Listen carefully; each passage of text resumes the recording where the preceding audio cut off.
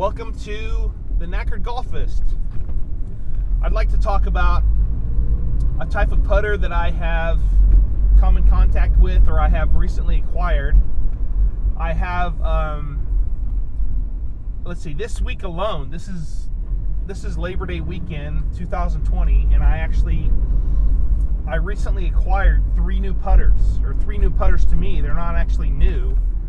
And I got them for a very reasonable price. One of them is called the Ping O-Blade putter.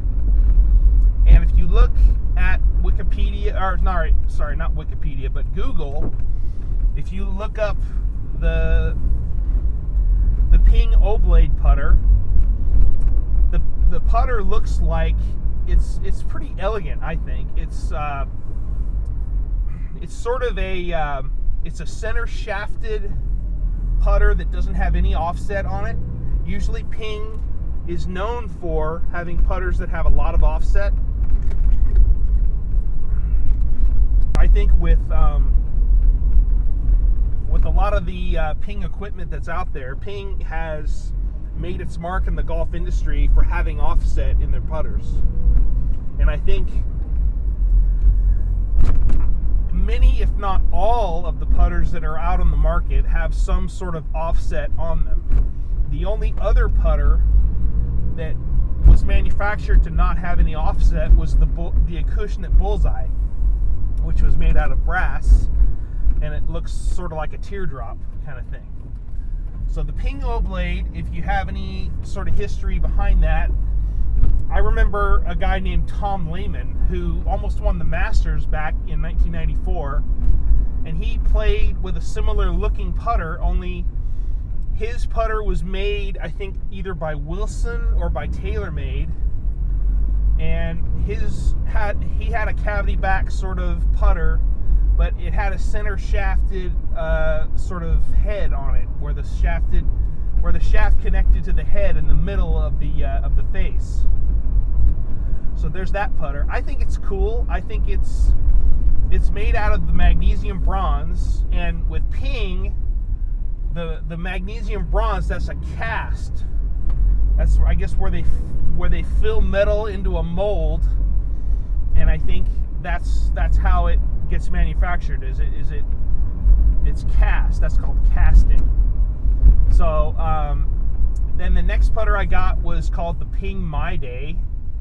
And this putter is pretty interesting because a PGA Tour player by the name of Brad Faxon came to prominence using this Ping My Day putter in his repertoire, in his play on tour. And I think, if I remember correctly, he had a very successful 9 holes back in 1995 at the PGA that was held at Riviera Country Club, where I think he shot 27 or he shot 29 on the front 9 at Riviera, and he was using that putter. And he's always been known to be an outstanding putter of the golf ball. And he has always, he's doing coaching now. He's coaching Rory McIlroy. He's been on a podcast that I listen to called No Laying Up, which I recommend. It's a bit pretentious, but then again, it's pretty informative because there's guys that talk about stuff that is interesting. So the Ping My Day putter is quite similar. If you look at it from the front of it, it looks actually like a Ping Answer, because it has the face of the putter actually looks like the face of a Ping Answer putter. But if you turn it around, it has a sort of a different heel and toe sort of weight distribution that resembles what's called the Ping Zing. Now the Ping Zing was, and also the Ping My Day has a lot of offset that I guess it has. I guess the hosel has, I don't know how you call it. It's sort of a reverse L kind of a hosel, where the Ping O-Blade and the Ping Zing have sort of a direct connection to the shaft and the head of the putter. So the Ping Zing has a storied history in and of itself, where it was used to win. From the top of my head, it's won 4 majors. It won the 1994 Masters. It won the 1988 and 89 U.S. Open by Curtis Strange. And forgive me, but the 1994 Masters was won by Jose Maria Olazabal. And he won it with a Ping Zing, with the original first version Ping Zing. And then Curtis Strange won the U.S. Open in 1988 and 89 with the Ping Zing 2. And that was the stainless steel version. And then also, if I'm not mistaken, Lee Janzen won the 1993 U.S. Open with a Ping Zing 2. And that's the stainless steel version. That's the same version that Curtis Strange used to win the U.S. Open. So that putter alone is responsible for 4 major tournament victories. So that's the Ping My Day. So that's a little side story to the Ping My Day. And then the next putter that I got, it's called the Ping Pal 6. Now this putter is sort of the last version of the Ping Pal that Ping ever produced. Now they had the Ping Pal has a whole sort of range of different versions of the Ping Pal. You have the Ping Pal that Tom Watson used to win several majors. I think Tom Watson used the Ping Pal to win the 1982 U.S. Open. And then there's the Ping Pal 2, and let me back up. So the Ping Pal was made out of the magnesium bronze, and that was sort of the first version of the Ping Pal. Now that Ping Pal had, I guess it's called a sight line that is on top of the putter face to let the golfer know where the sweet spot is in the center of the club face. And so Tom Watson used that to win several tournaments. I think he predominantly used that putter just by itself back in his day. He could have used that putter for his victory at the British Open at Turnberry back in '77. I don't know. But anyway, there's that putter. Then there's the Ping Pal 2 that was made out of the stainless steel, and also I believe the beryllium copper was made out of the Ping Pal 2 as well. And I think, if I'm not mistaken, I think Billy Mayfair used that one. If I'm not mistaken, I think that one, Ping has these different hosel connections to the club head. I think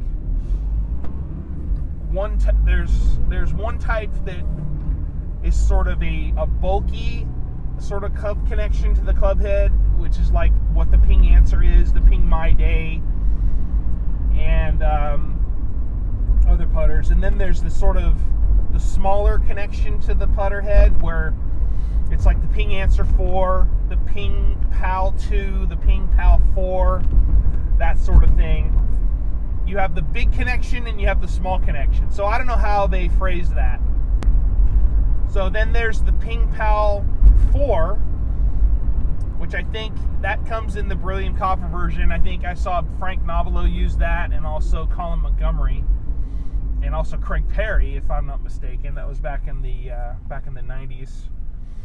And then I never knew the Ping Pal 6. I think there was a few ladies that won a tournament on the LPGA with the Ping Pal 6. So Ping Pal 6, the reason why I like it is because, for one, it's made out of the beryllium copper that really feels good off the golf ball. And the golf ball that I use is called the Srixon Q-Star Tour, which I think it has a bit of a lower compression, and it has a more softer feel off the club face.